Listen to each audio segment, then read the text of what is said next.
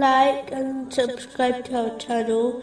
Leave your questions and feedback in the comments section. Enjoy the video.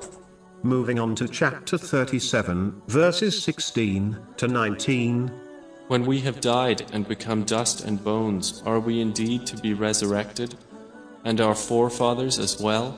Say, yes, and you will be rendered contemptible. It will be only one shout, and at once they will be observing.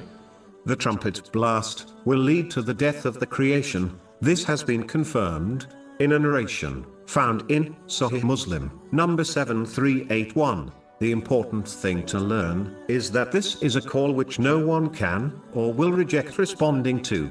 It will lead to the resurrection and final judgment.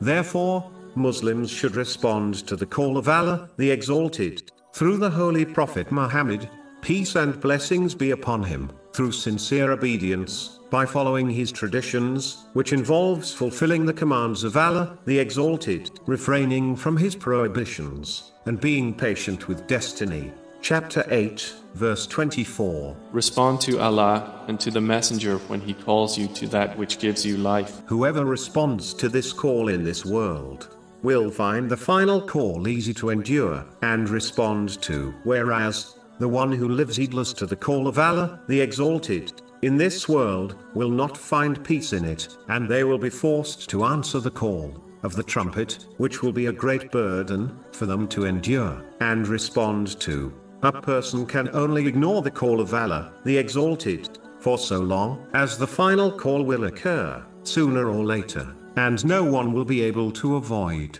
or ignore it.